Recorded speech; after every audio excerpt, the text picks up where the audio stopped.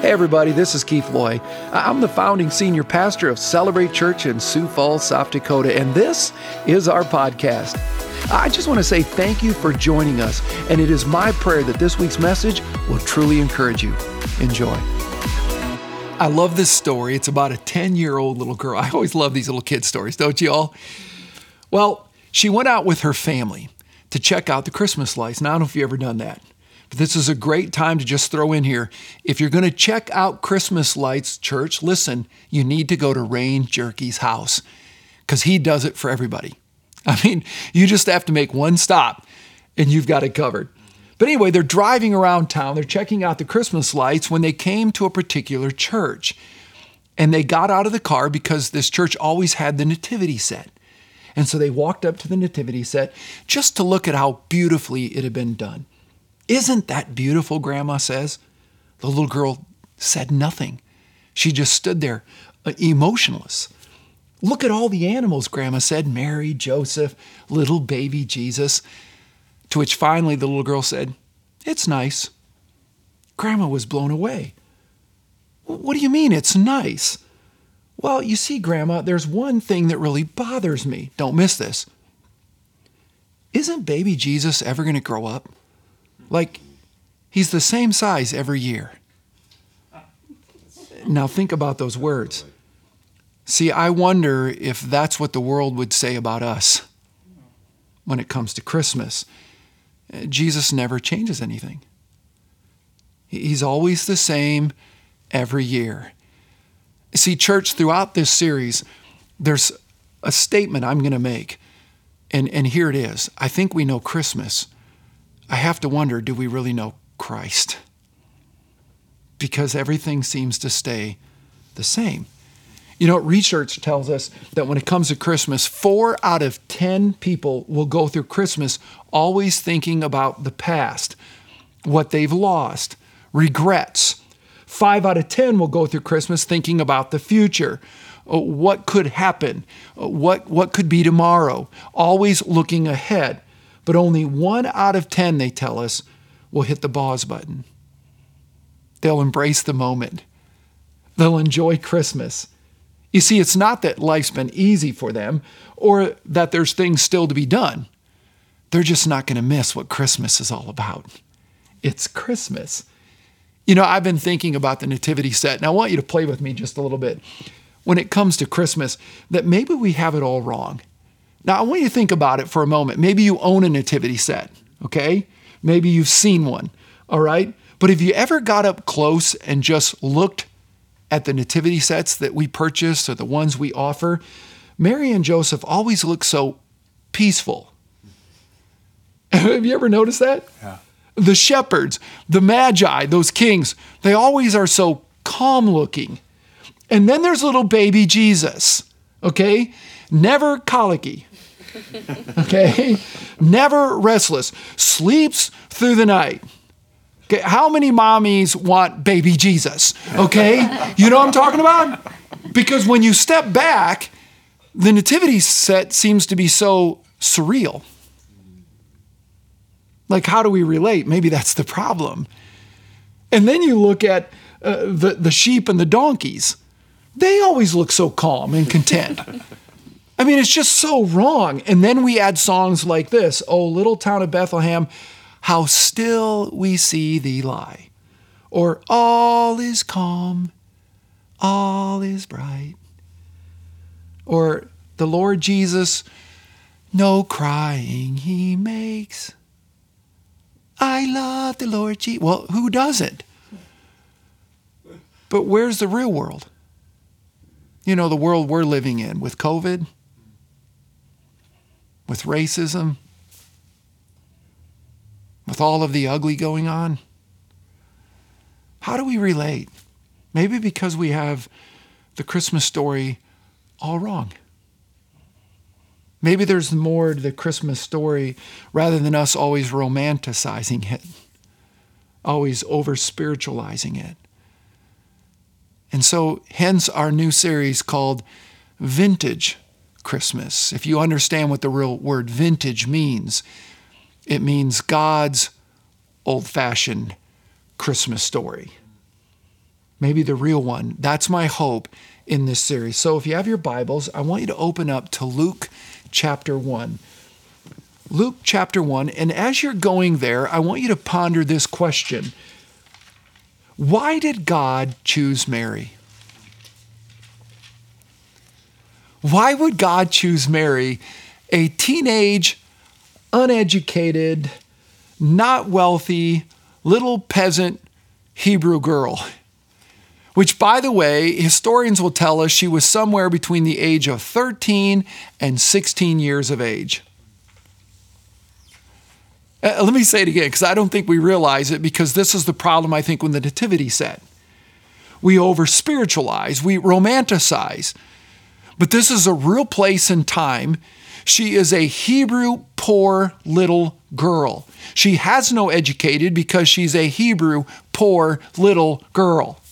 She's a teenager. And God went, I want her. Why would God choose Mary? Now, here's something I do know, and I don't want you to miss it. God is looking for people to use. In fact, I will say this. You will never know what it means to really live until you let God fully use your life. Just so you don't miss this, I want to say it again.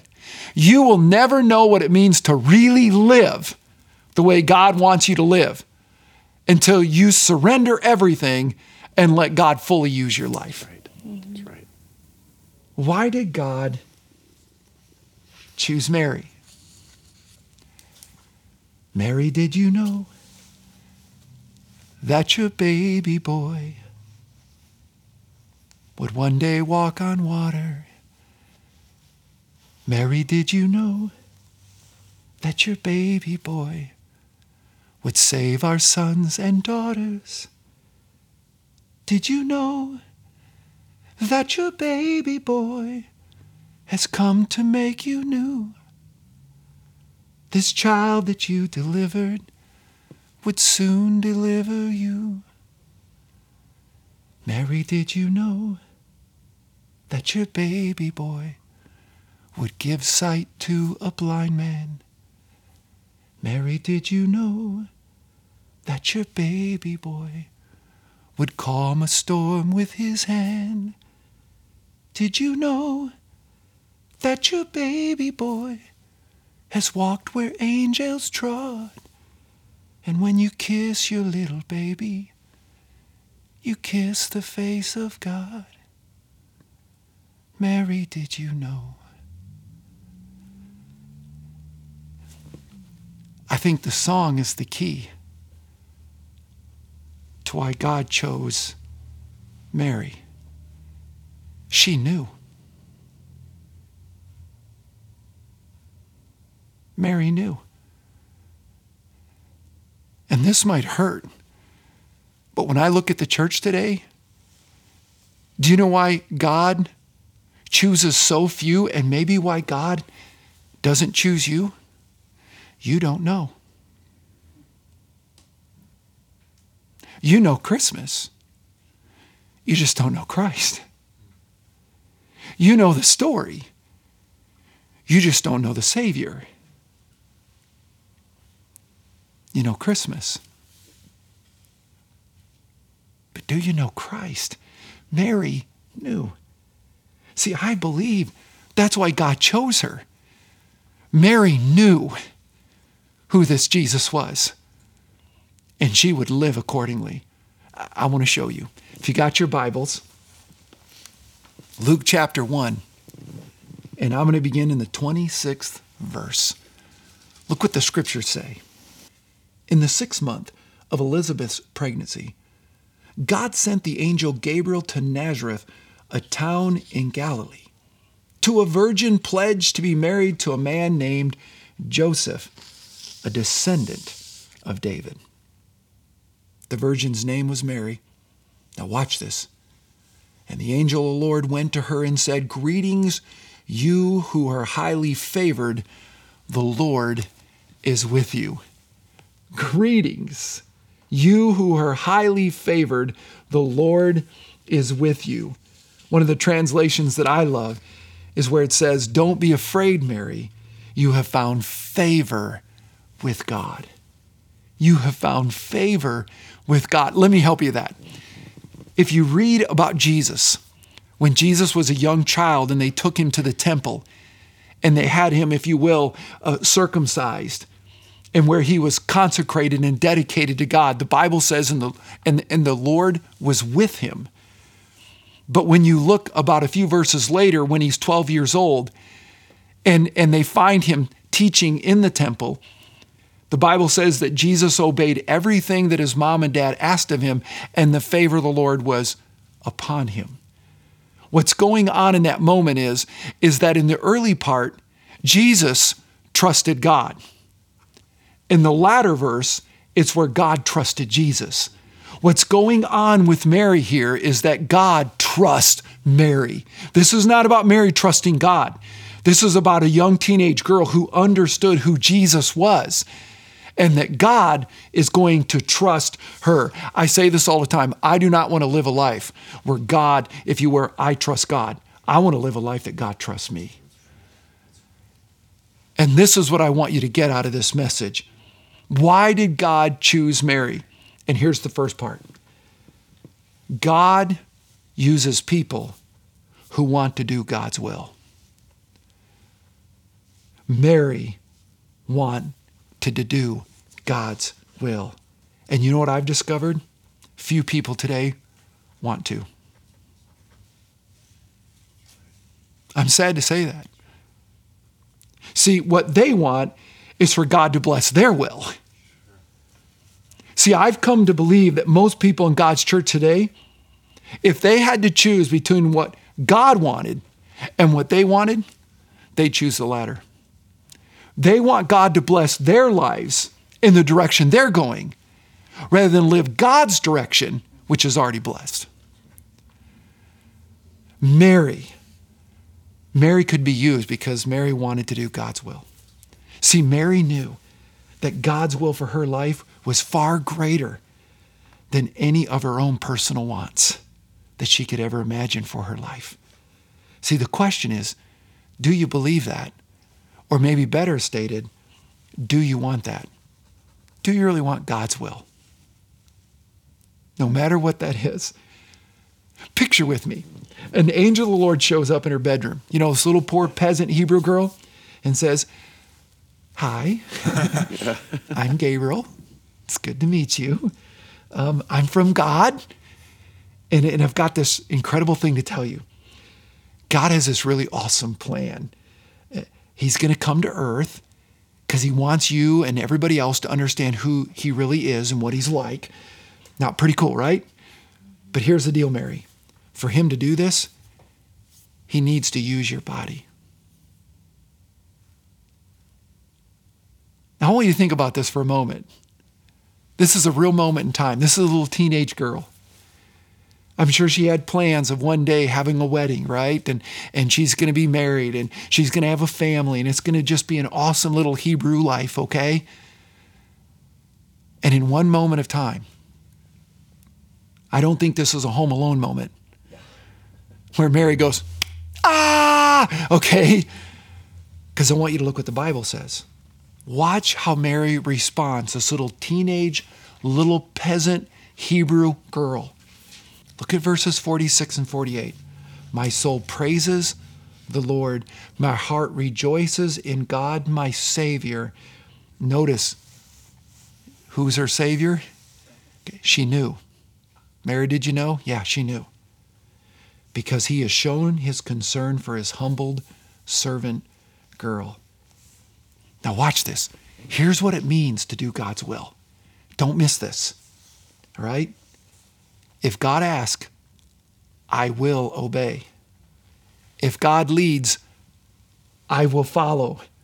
That's what it means to do God's will. It's not in what you do. It's in how you choose to respond in what he asks. That's what the prophet said, Micah 6. "I desire obedience, not sacrifice." This is an amazing moment. If you like to circle words, circle the word praises and circle the word rejoices. My soul praises, she says. My heart rejoices. This is big. Mary's excited. What God just asked, my soul praises the Lord, my heart rejoices. This isn't a matter of acceptance. This isn't a matter of endurance. This is a matter of eagerness. She's excited about this. She's like a child in the playground. Pick me. Pick me. But then the Bible says she's also humbled. She's not just excited, she's humbled. He has shown concern for his humbled servant girl. Let me just say this. None of us deserve to be used by God. None of us deserve to be used by God. Yet the Bible says he wants to use us. I mean, have you ever realized you're a trophy of God's grace? It's by grace we're saved, but we're created to what? To do good works. I love this. You and I should be thinking it's an honor. We should consider an honor that God wants to use us, whatever it is. Who cares what it is? She's excited.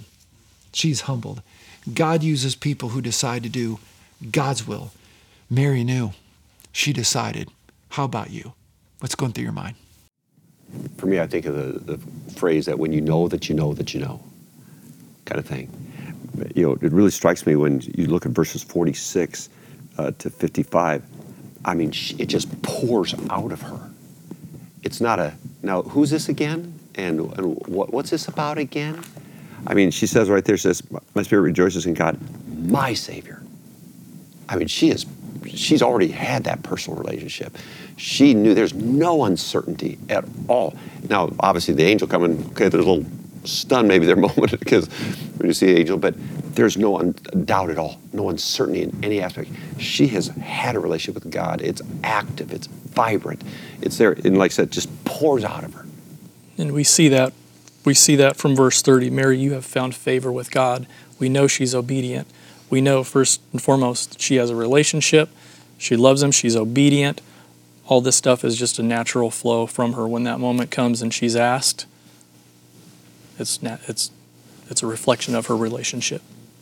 She's daily living for God and fully surrendered every day, like you said, and willing to do whatever. And I think it's so easy to get caught up in, you know, if you want to do God's will or God to use you or whatever, thinking that it has to be some big thing, you know.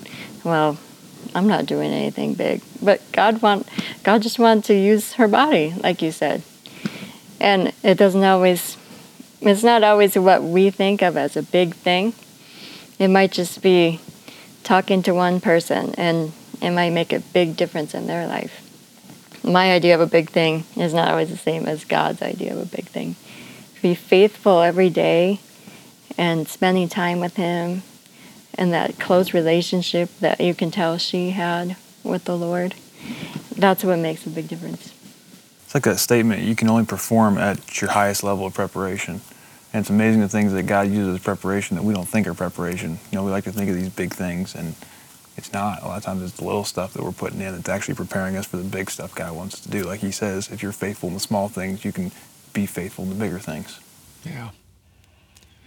We know Christmas. Mary knew Christ, which, by the way, is Christmas, right? So God uses people who decide to do his will. Mary decided. But here's number 2. God uses people who are willing to pay the cost. Now, I want you to add whatever the cost. God uses people who are willing to pay the cost, because there's always a cost to following Christ. There's always a cost. Watch this. Look at verse 38. Mary said, I am the Lord's servant. Now watch. And I am willing to do whatever he wants. Why? Because his will is always bigger than my wants. Whatever God wants. Do you know what the word whatever means? It means the preferred. It means the preferred. I will do whatever God wants because that's preferred. That's always my preference. I'm in. By the way, let me just say this. We never negotiate with God. If you think you get to negotiate, the moment you go there, the deal's off. We do not negotiate with God. All we do is obey God. But that's all determined if we know Christ rather than just Christmas. Now, did it cost her anything? I want you to write this down. It cost Mary her reputation. Oh, there were high costs. And I don't even think we realize, in fact, I'm going to say this, and this might sound pretty profound and pretty big, but I believe with all my heart. Nobody I've ever met has ever, if you will, faced more of a cost than what Mary faced in this moment of decision. And I want to show you that. She is a Hebrew female virgin. She is a teenager, a poor Hebrew female virgin. Now, you ready for this? She's engaged to be married, that her mommy and daddy established, which is the way it was done. And now she's pregnant. She's going to have to explain this to Joseph. She's going to have to explain this to her mom and dad. She's going to have to explain it to his mom and dad. And somehow she's going to have to explain it in the entire village in which she's raised. And the law says, and she knows the law very clearly, what happens to an immoral girl. She's to die. The cost is huge. But I'm not just talking about the immediate. This one moment of time would change her entire life. See, today we deify Mary, partly because we know the rest of the story, right? But when we go back to this moment in time, she's going to explain to her husband-to-be and to her parents and his parents and to an entire city, I'm pregnant. I'm carrying God's child. Now, I want you to think about this for a moment. Put yourself in Mary's shoes. But this wouldn't just be a moment of change. This would be a moment for a lifetime. And I want you to listen to this. In Mark 6, Jesus is out doing ministry. He's now in his 30s. Jesus is doing ministry. And here's what the Bible says. Isn't this the carpenter? Because that's what Jesus grew up being, right? But listen to the next statement. Isn't this the son of Mary? Now, maybe you don't understand the unbelievable enormity of this statement. But back in Jesus' time, a son was always identified by his father. That's right. It should have been, isn't this the carpenter? Isn't this the son of Joseph? But they don't say that, which means they've never forgotten. Isn't this the son of that crazy lady, that immoral girl?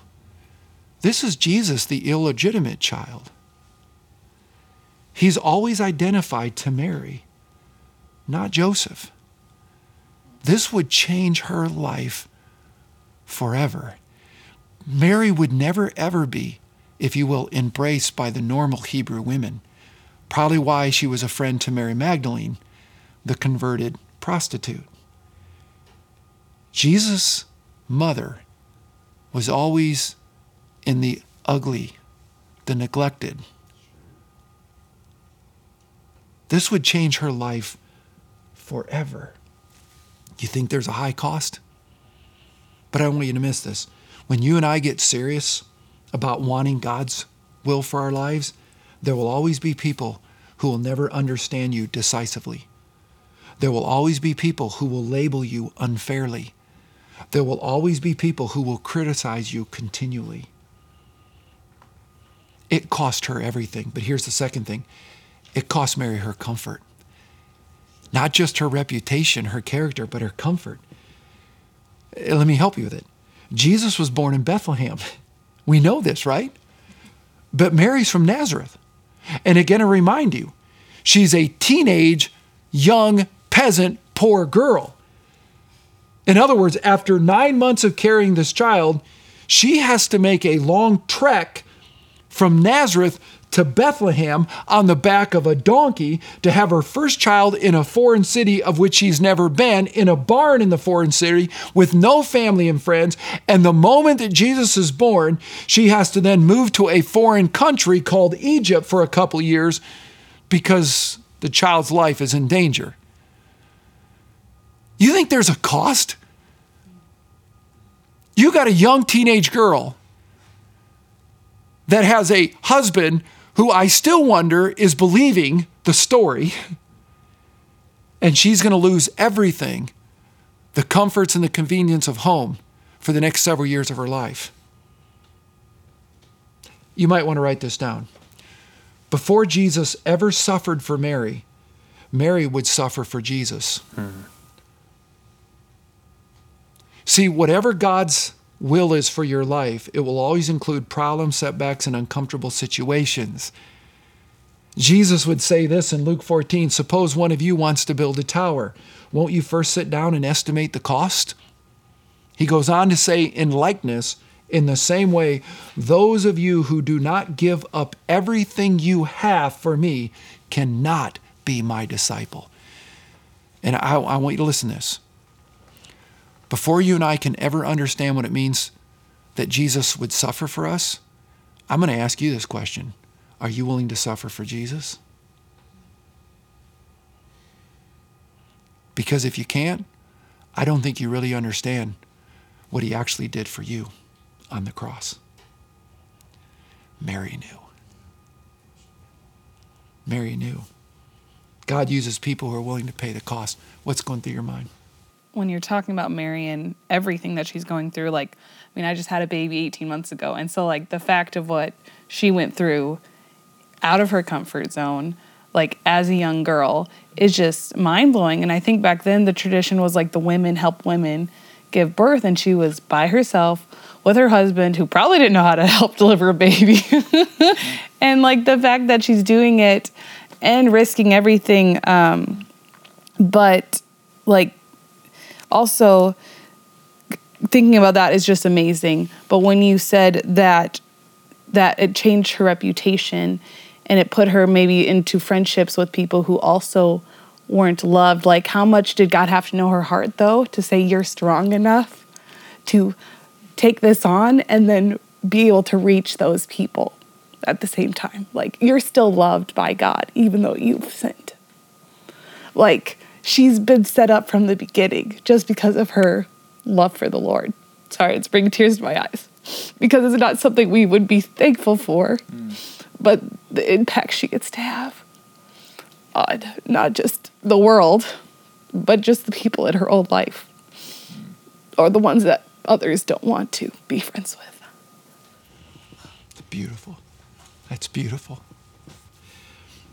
God uses people who are willing to pay the cost. But here's the third and final. God uses people who wholeheartedly trust his promise. God uses people who wholeheartedly trust his promises. Look at verse 34. How will this be? Mary asked the angel.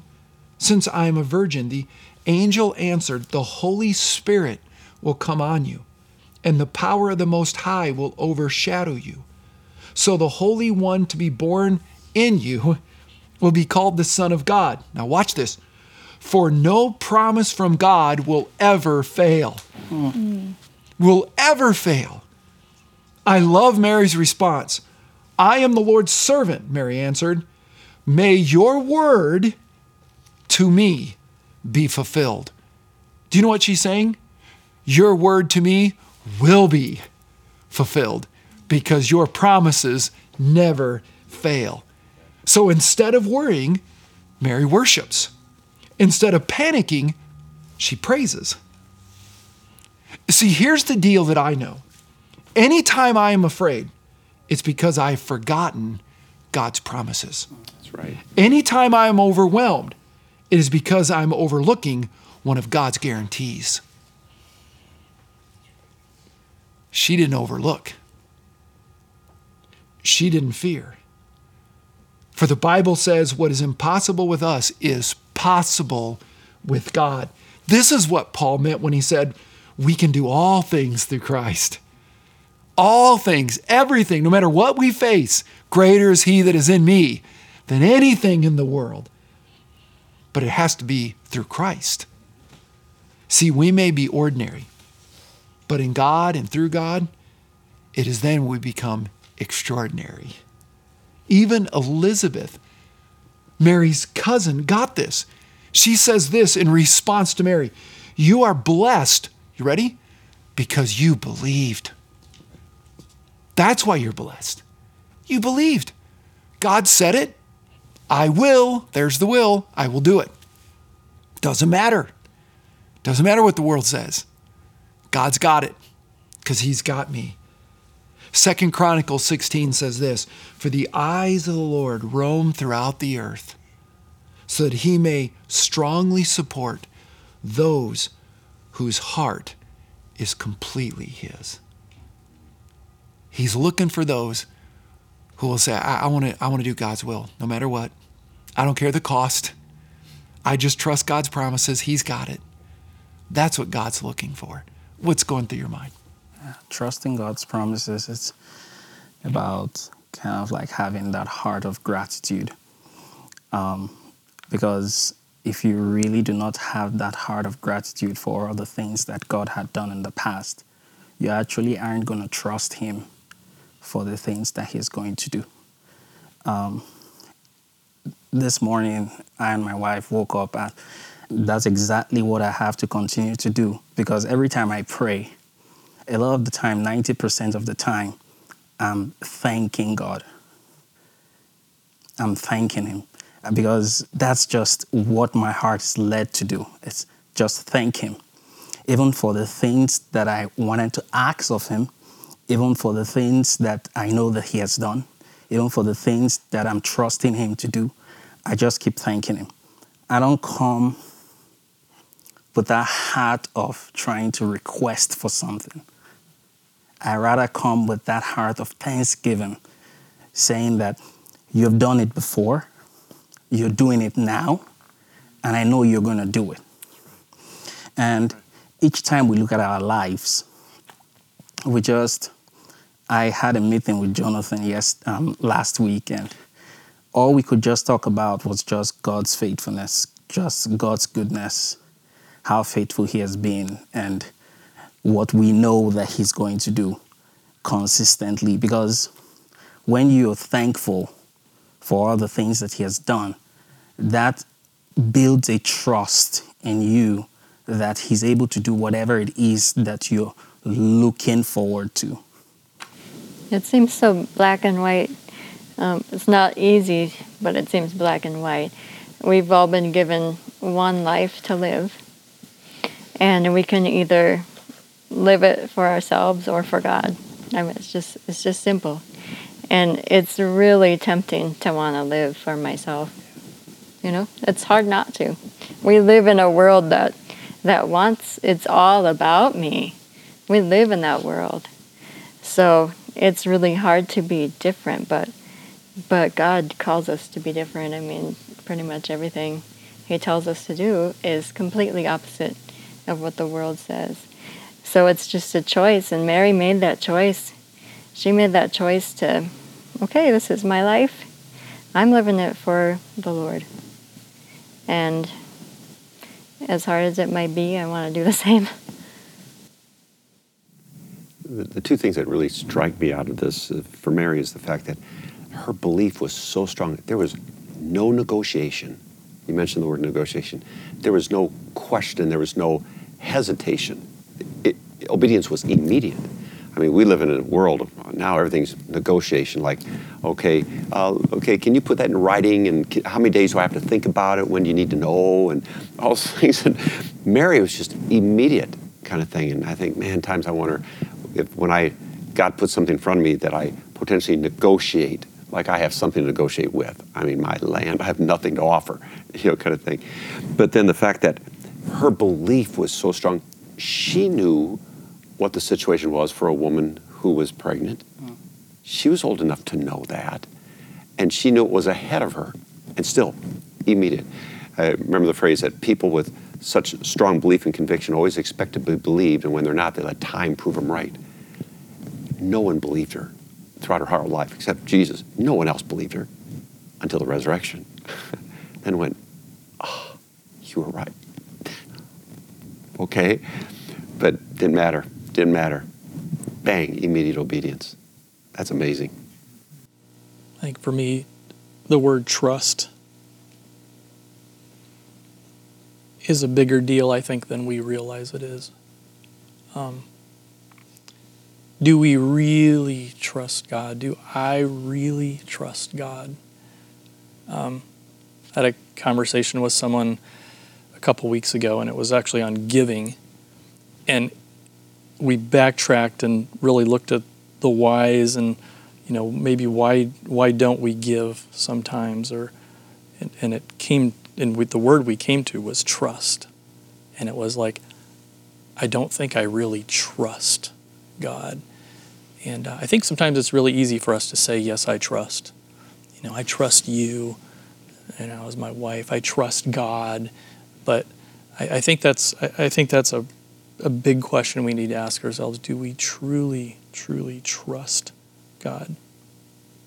Question to consider. God's will. Mary understood it. God's will, whatever the cost. I think in Mary's heart and mind was, boy, these costs are really small in comparison. And then wholeheartedly trust. Chris, I believe you're right. Wholeheartedly to love God with all your heart, with all your soul, with all your mind. That God cannot fail. His promises never return void. They always do what they were set out to accomplish. We have that promise in Isaiah. Mary got it. God, you said it. Whatever the cost. With eagerness. With joy. Talk about a picture of a mom. And wholeheartedly trust. See, I believe this with all my heart in pastoring this church for all these years. How many years I've stood up in front of so many of you. And I'm going to tell you what I see. I see so many people with enormous potential. I see people with enormous, incredible, eternal, spiritual potential. But you know what I also see? So few believe that. Week in and week out, a sermon gets preached. And I see people, they don't believe it. They just don't believe it. And so I have to ask where we began. When does Jesus finally get to grow up in you? Where he doesn't stay the same every year when it comes to Christmas. We know Christmas. Do we know Christ? When will the miracle of Christmas finally take root? And Jesus finally gets to grow up and become everything he wants to be in your life. When does the nativity finally change? That you realize he's not baby Jesus. He's the Savior of the world. And he wants to change your life. Listen to the words. This is from a 14th century mystic. But listen to what he says. What good is it to me if Mary gave birth to the Son of God, and I do not also give birth to the Son of God in my time, in my culture, and through my life? Let me say those again. What good is it to me if Mary gave birth to the Son of God? What good is it if Mary gave birth to the Savior of the world, and I do not also give birth to that same Savior in my time, in my culture, and in my life? He goes on to say this: we were all meant to be the mother of God. We were all meant that God is always needing to be born within us. And that the world would know. Do you really want God's will? Do you really, whatever the cost, so be it? Do we really wholeheartedly trust his promise? And that instead of knowing Christmas, we'll finally know Christ. What's going through your mind? That word trust just keeps boiling in my heart. Like Chris asking that question, do we really trust God? Because we see it in our everyday life. We see it in the way we do things, the things we pursue, the things we long for, how we give, how we talk to people.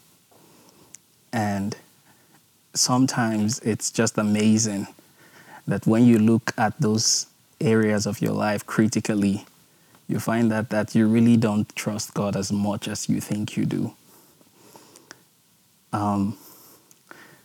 You kind of like sometimes are quick to say, oh, like Chris said, I trust this person, I trust that person, I trust God. But how much do you trust God when you hold back when His Spirit is telling you, give? Or how much do you really trust God when He's leading you to speak to someone about Him, but you make up all the excuse in the world to kind of like get out of speaking to that person? Or how much do you trust God when He's trying to use you, but because of all the suffering or the circumstances that you see surround those things that He wants you to do, just like Mary saw everything that she was supposed to suffer, but still went ahead. And that's the definition of trust. But a lot of the times we find ourselves in those kinds of situations, but we back out just because of the suffering that's ahead. We back out just because of the things that we see surrounding our situation. We back out because of what is that person going to say about me if I do this? Or what's that person going to think about me if I do this? And so I think it's important that we go back and talk to God and ask God for strength to trust Him, for Him to teach us to trust Him better. Because that's actually the foundation of everything of our work with Him.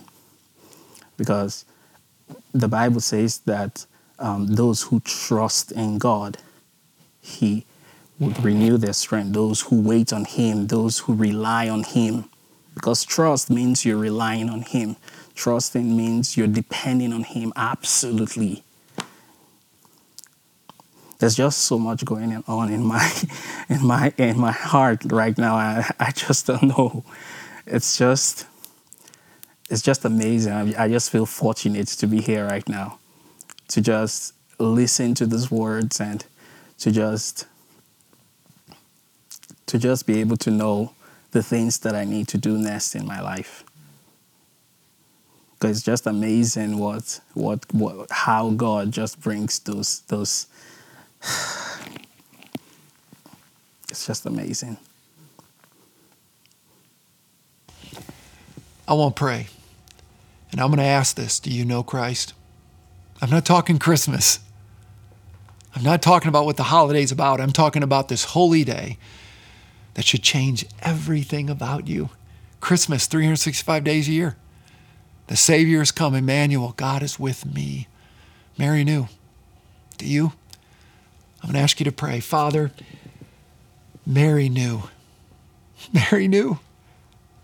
That's why she could respond in such a way, this teenage, young Hebrew peasant little girl who knew Jesus. And that's why she desired your will more than any dream she ever had. Mary, she knew. God, your will be done. Greater than anything I would want. Any dream that I would ever have. God, I want your dream because it's going to be so amazing. That's why she could pay whatever the cost. I think in Mary's eyes, there was no cost. Just surrender. Because she wholeheartedly knew you would never fail on your promise. God, I pray for those who are listening right now, that, Lord, they would have a posture, a heart, an attitude of surrender to say, God, I repent of my ways. That, God, whatever you ask of me, I'm in. There's no cost, there's just Christ. You've paid the cost. And that, God, I would trust your promises. Lord, when we have that heart, that's what changes everything. And Mary's entire life, boy, how she loved her son, Jesus. She knew, he's my Savior. I think of that turning the water in wine and the wedding feast when Mary found out that they were out of wine, that she quickly said, turn to Jesus, listen to Jesus. She knew. She knew what he could do, what he did for her. Lord, to think, the moment she went to that tomb, and once again, everything Jesus said, I will rise in 3 days, Mary knew. God, I pray that would be our heart. I pray that we would surrender. And this Christmas, 2020, perfect vision, that we don't know Christmas anymore. We know Christ, of which Christmas is all about. In Jesus' name I pray. Amen. Well, thanks again for listening. To hear more messages like this one, make sure to subscribe and check out our podcast channel for past messages. And if you like what you're hearing, consider rating it and even sharing it with your friends. It helps so much. You know, you can click the share button, take a screenshot and share it on your social stories and tag us at Celebrate Church. For more content from Celebrate and to connect with us, go to celebrate.church. We love you and we believe in you. God bless.